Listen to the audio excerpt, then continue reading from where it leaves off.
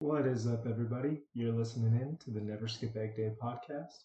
This week, we close out our fad diets and eating lifestyle series by talking about the USDA recommended My Plate or the food pyramid historically, and also talk about what that means about the 80-20 weekend diet rule. Then I share an end of summer recipe and talk a little bit about smoking meat. Stay tuned.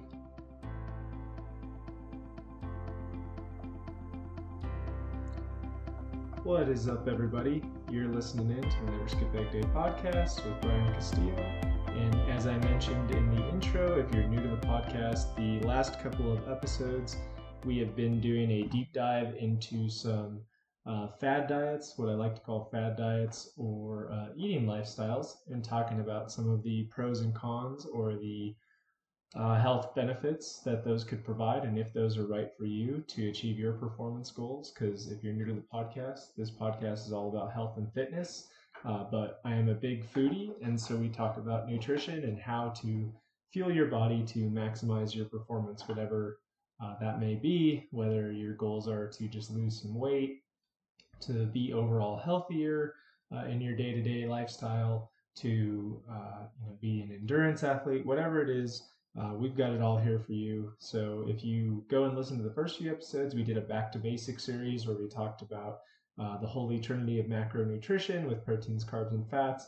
We talked about calorie tracking do's and don'ts, meal prepping, and how to start and figure out your baseline with basal metabolic rate. So go and check those out if you want to learn more about those. So far in our fad diets and eating lifestyle series, we have discussed the paleo diet, intermittent fasting, the Whole 30 program. We did keto, and then now we're going to kind of wrap up the series. We'll do kind of a recap episode next week, but we'll wrap up our fad diets and eating lifestyles with again, the USDA recommended, or the Department of Agriculture. So historically in America, it has been known as the food pyramid, and that was discontinued a few years back, and now it's called My Plate. But for those of you that aren't familiar with the food pyramid scheme, it was basically a pyramid graphic that was broken up into several layers, 4 layers specifically, but then a couple of the layers were broken into separate parts. So at the base of the pyramid, which is kind of consider it the foundation of your diet, as recommended for Americans, if you will, was basically your grains. So your carbohydrates, your breads, your cereals, your rices, and your pastas. And they recommended 6 to 11 servings of those a week, basically. And then the next tier of the pyramid was your fruits and your vegetables group. So 3 to 5 servings of vegetables, 2 to 4 servings of fruit, and I take that back. This is on a daily basis. So 6 to 11 servings of grain in a day. Crazy, right? Talk about high carb diet. Maybe, depends, right? If you figure out your basal metabolic rate and then you break down your macronutrient percentages, that might be helpful if you're an endurance athlete or something like that and you're burning a lot of calories. But for the everyday kind of office worker like I am as an engineer, I don't know. We can talk about it. But just going off of what the food pyramid that I was used to as a kid had recommended. So then, as we get closer to the top, or the tip of the pyramid, the next tier is your milk, yogurt, and cheese group, 2 to 3 servings, and then your meat, poultry, dry beans, eggs, and nuts group, also known as your proteins group, so 2 to 3 servings of that per day.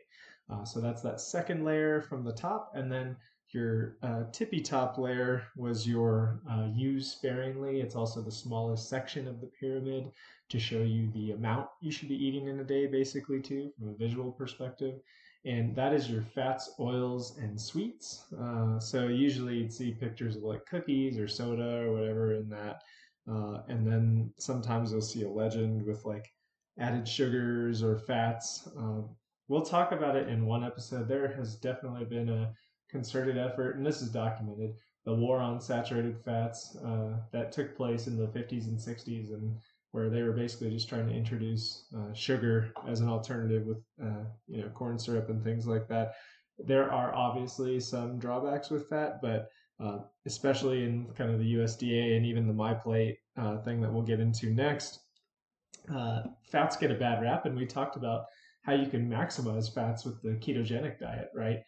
Really, again, like everything that we'll talk about in the recap, stick to whole foods. And in this case, with the pyramid, it's getting at, trying to give you a recommended daily serving amount of your proteins, carbs, and fats if you really break it down, right? And just grains, fruits, vegetables, proteins, dairy, and then your kind of miscellaneous, your not so good for you, your highly processed foods, your sugary foods, your high in saturated fats, if you will. So that's the food pyramid. So that graphic has been discontinued, and what they have transitioned to, which is still very similar, is what's called your My Plate. And so, like if you look on the Department of Agriculture website, or if you just type into Google USDA My Plate, that's what will come up, and they have a bunch of recommendations for you. But now, instead of a pyramid graphic, it is literally a figure of a plate, and it's broken down into sections of what you should have. The recommended servings, though, based on kind of a 3 meal a day American diet, would remain primarily the same based on the food pyramid. So basically, the plate itself is broken up into 4 quadrants.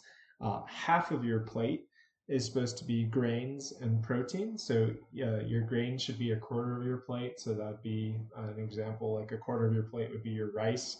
And then a quarter of your plate should be a protein, like a steak or a chicken. And then on the other half of your plate, 2/3 of your plate should be vegetables, like a broccoli or something like that. And then the other third of that half should be a fruit, maybe half a banana or an apple or something like that. And then it also still recommends a glass of dairy. I will say that when they talk about dairy, again, they follow that principle of the food pyramid where the goal is to lower the consumption of saturated fats. So when it's talking about dairies like your cheeses or your milk, it's basically recommending you go for a low fat or even a fat free option or lactose free altogether, like a soy version. We could talk about the pros and cons of soy at one point too. But basically, it's broken down into the same food groups as the pyramid: your fruits, vegetables, grains, protein foods, and dairy. The big difference here is that it doesn't talk about that kind of sliver, the tip of the pyramid. So it's basically recommending you cut that entirely out of your diet in terms of fats and sugars and highly processed foods. So I will say I like the transition from the pyramid to the plate because it can show you exactly, like, you can break up your plate like that. I do like that, as we get into the pros anyway. I do like the visual representation approach, even of the pyramid and the My Plate. But, historically, you wonder why Americans are known for obesity and fat. And, I've been in that camp. Uh, I think they don't really break down the nutrient value, right? So it recommends servings. Well, servings can mean a lot of different things to various people, right? And based on your body output. When we go back to talking about like basal metabolic rate, my body burns a certain amount of calories just to exist, like we remember, and that's not going to be the same that my wife should be eating, right? So I'm 6'1", just under 200 pounds, and I should be burning roughly 1,920 calories, like I've told you about, just being sedentary, just existing, right? But based on this, if I was just looking at it, someone who is 5'8" and maybe 170 pounds, basically him and I should be, or her and I should be eating the same things, and that just doesn't make a lot of sense, right? What if that person is more active than I am? Or what if they're a high performance athlete? They probably need a different breakdown of nutrients than I do. Maybe they do need more carbohydrates, so they need those 6 to 11 servings of grain. But what if my body performs better on a higher protein or a fat fuel source, as we talked about with the ketogenic diet? So that's what I really don't like. Now, I will say, when they're, in generalizing with the My Plate or the food pyramid, it's typically going to be based off of the FDA recommended Food and Drug Administration, for those of you who don't know, but the FDA recommended 2,000 calorie a day diet. So they just, kind of in a general sense of a population, they're basing it on 2,000 calories a day. So what they're saying with my plate or the food pyramid is that out of those 2,000 calories that you're allotting yourself in a day, you should basically eat X amount of servings, and this is what your plate should look like each time that you do so. So they don't really care what you're eating as long as you're sticking to those food groups and that caloric restraint or constraint for that matter. And if you did so, it could work very well for you, right? They are preaching whole foods, they're preaching a variety, making sure that you get all of the benefits from the different food groups, whether that's your vegetables and your leafy greens or your fruits and the dietary fiber that those provide and the energy boost that you can get from your fruits and the natural sugars. And then obviously your protein and how that affects all of the different bodily functions that are necessary, and your carbohydrates for fuel, for energy throughout the day. So the key concepts are very sound. I just don't like how we've talked about some of the other diets, and even Mediterranean. This would be the closest to Mediterranean, like we talked about last week, where it's just guidance, right? It's not bound to like Whole30, where very strict, right? You're restricting certain things from your diet to see how they affect your body, or the ketogenic diet is specifically designed to basically have your body performing solely on fats and using your excess reserves that you've built up.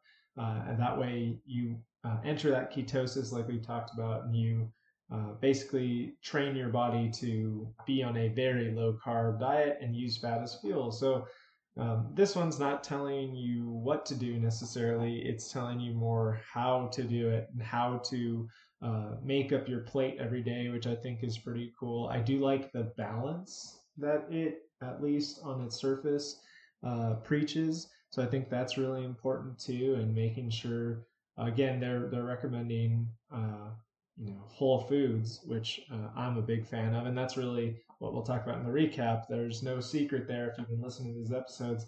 That is the resonating theme. That is the pattern. Stick to whole foods, and you will go very far.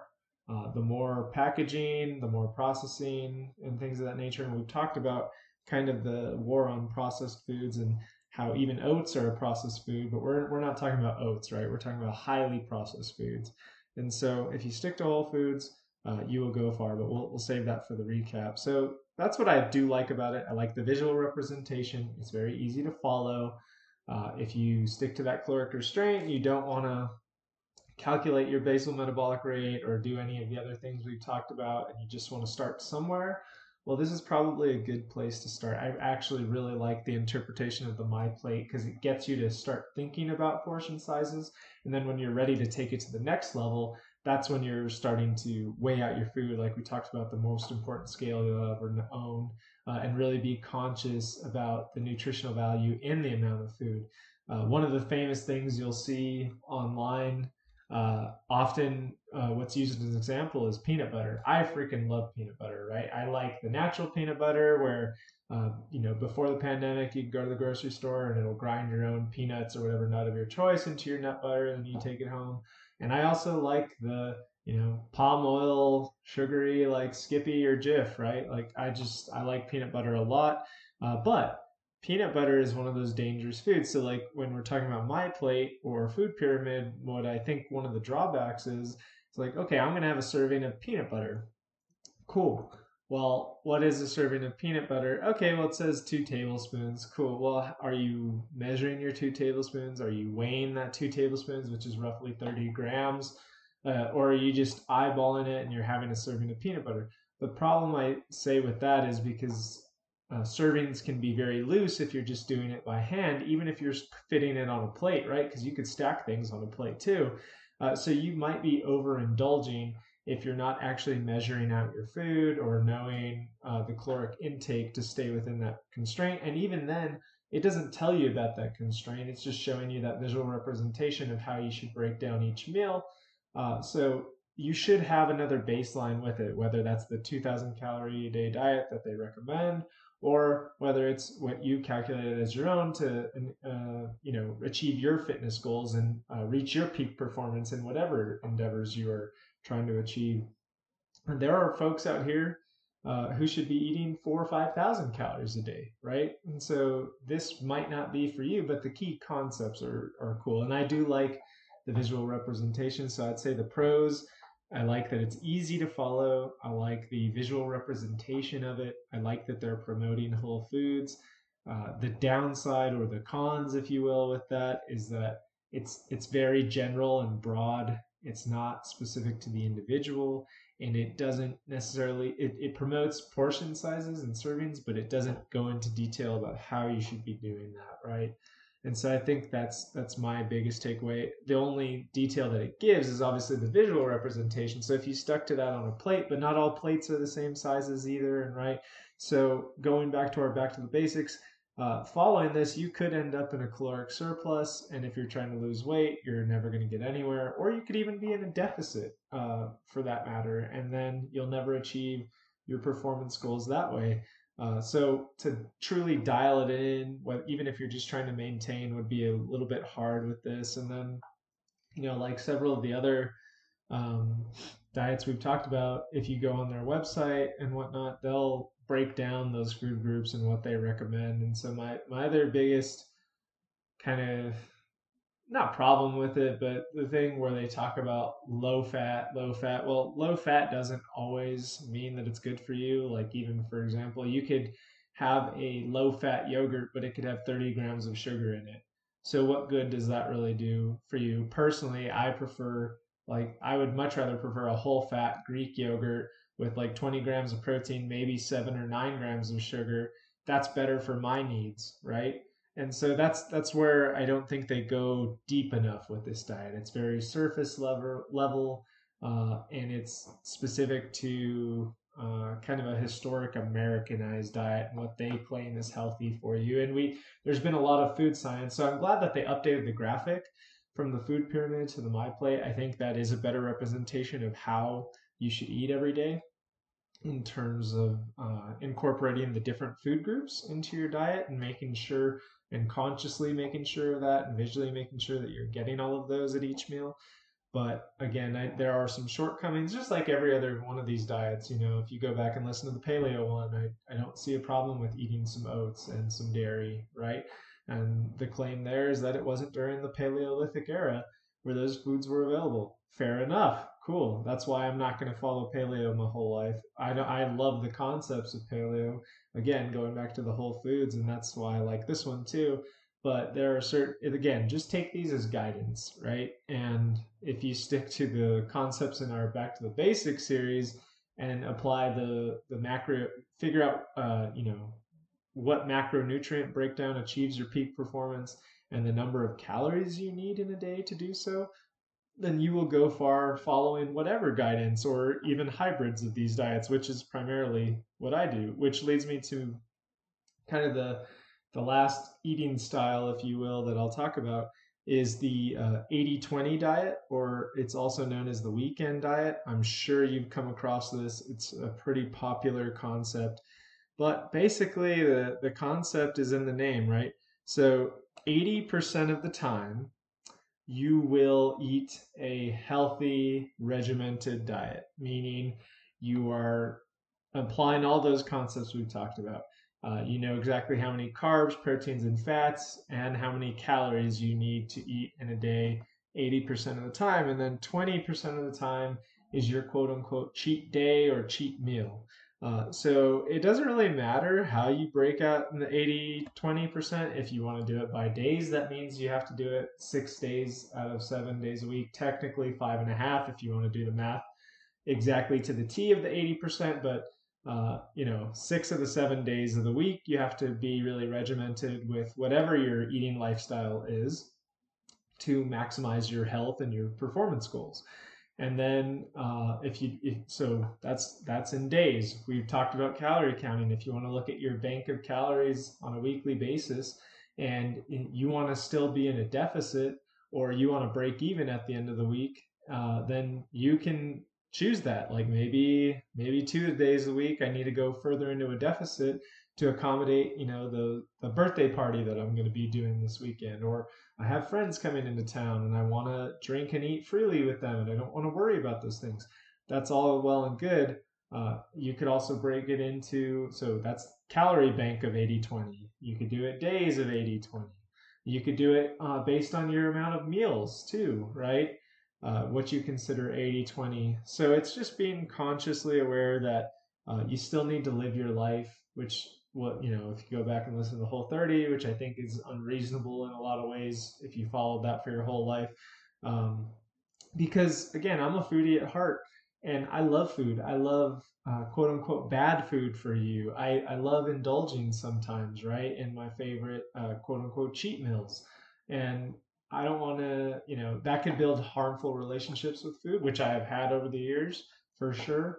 And you don't want to do that to yourself. So this rule is designed to basically give yourself some leeway when you want to go off the beaten path of your normal routine. And if you're, again, what I've been talking about in almost every episode, if you're consistent and regimented with it and calculated and you have a plan, then doing that a couple times a week with some cheat meals, or having one full cheat day, or maybe you get a little lax on vacation, but you're really awesome 50 out of the 52 weeks of a year. You could do it off of a year if you wanted to, right? Any amount of time, uh, or in terms of quantification, where we talked about calories. That's what the 80/20 rule is all about. This hits home to me specifically. We have some Australian friends coming down to visit us, and we're really excited for it. And the last time they came to visit, we obviously wanted to take them to all of our favorite places, right? AKA, we're going to eat a lot of quote unquote junk food. Not always all junk food, but primarily over the course of that week, I would have been, or I was, in a caloric surplus, and I'm anticipating that I will be in a caloric surplus now when they come to visit us this week too. And my takeaway from that is, okay, if I'm going to be in a caloric surplus, I'm not going to worry about it. I'm going to enjoy myself. I'm still going to try to make some conscious choices, but guess what? I'm definitely still going to get my workouts in like I normally do, with them here or not. I'm going to be active and pick some active activities with them, like hiking, or some other physical activities that we can enjoy and still show off the area. And I'm not going to worry about food, but I am going to be consciously aware still of what I'm putting into my body, and I'm still going to log it. That way, at the end of the week, when I go back to normal, I can decide what adjustments I need to make. Also, in preparation for this last week, my wife and I got a couple of extra walks in with our son, to just get the body moving, get some more of those steps in, enjoy kind of the transition of the summer heat here in New Mexico, where it's cooling down just a little bit, still in the high 80s and low 90s, but it is cooling down. So enjoying that scenery and getting in an extra workout in this week. While also, we chose not to eat out at all this week. We usually eat out once or twice a week, and those are our cheat meals. So we cooked all week, and we knew exactly what was going into our bodies. We remained in our regular deficits, and we're going to enjoy ourselves this week. And we're also going to cook for them too, because guess what? I love cooking, if you haven't figured it out. Listen to this podcast already. And every meal doesn't have to be a junk food meal either, to highlight some of our favorite, more quote unquote healthier or better options to them too. And I know they're big into health and fitness as well. But we are going to enjoy ourselves. I'm not a big drinker. I think I've mentioned that on this podcast. I was probably one of the few during the pandemic who drank even less than they did before. But I'm sure I'll have a few drinks this week, so those are some empty calories. But again, I'm pretty consistent with this stuff all the time. I've told you guys before, like, the longest I've gone without working out is 5 days, and that was when my son was born, and that's because I was trapped in a hospital room in a COVID unit when my wife had COVID. And that's the longest span I've gone without a workout in over 10 years now. And so consistency is key. That's what I like about this 80/20 concept is, I'm really considering this week kind of my 20%, because I like the 90/10, but over 80% of the time, I'm very consistent and regimented with what I'm putting into my body. And I know exactly what I need to do to either maintain my current body mass, be in a deficit to lose some body fat, or go down in my body mass, or if I wanted to bulk up, I would know what to do. And so that's kind of the biggest takeaway. That's what I like about the 80-20 rule, because it goes back to the concept of balance and consistency. And that is going to be the key to unlocking anything in terms of your healthy lifestyle goals, your fitness goals, your foodie goals, your cooking skills. It's all about balance, right? And so that's my biggest takeaway with the 80-20 rule, is to give yourself some balance and to build a healthy relationship with food, which, coming from someone who has not always had a healthy relationship with food, it's so important, because food is more than just the literal nutrients that go in your body. It can be a social experience, it can be a family tradition, it can be a cultural experience, a new experience, a core memory for those of you Inside Out or Disney fans like we are. So there's so much more to food than just fueling our body, but it's very important to know how food fuels your body and how to maximize that relationship, right?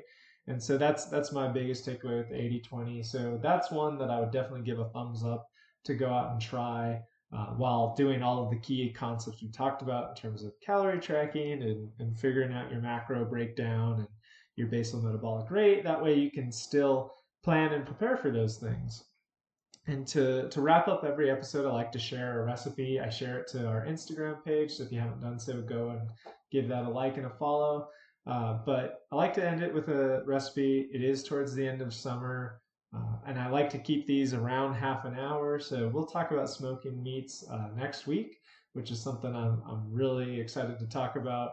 And I'll talk about, some of the kind of taboo around smoking meat and why it's like such a good and awesome way, an easy transition to get into cooking, and you really can't screw it up. So we'll talk about that next week. But it is towards the end of summer. I'm talking about balance. I'm talking about having fun with my friends. I have shared a no churn ice cream recipe on here before.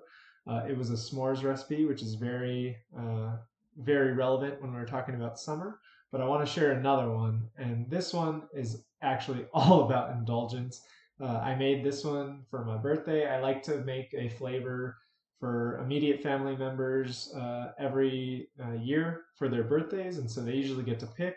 So this was the last one I made. It was actually for my birthday back in July, but I wanted to share it because it's perfect for summer. It's perfect for kids.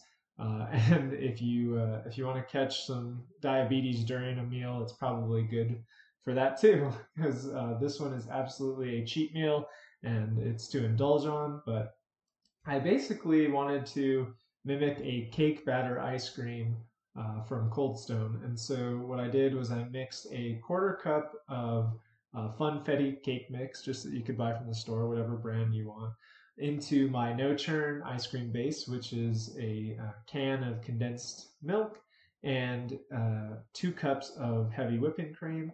So you combine those in a I use a KitchenAid stand mixer, but you could use a hand mixer, or if you really wanted to get a workout in, you could whisk it by hand too until it starts to thicken to the consistency that you would like, and that you incorporate that condensed milk into the whipped cream, and then obviously the cake mix. So it was a cake batter based ice cream.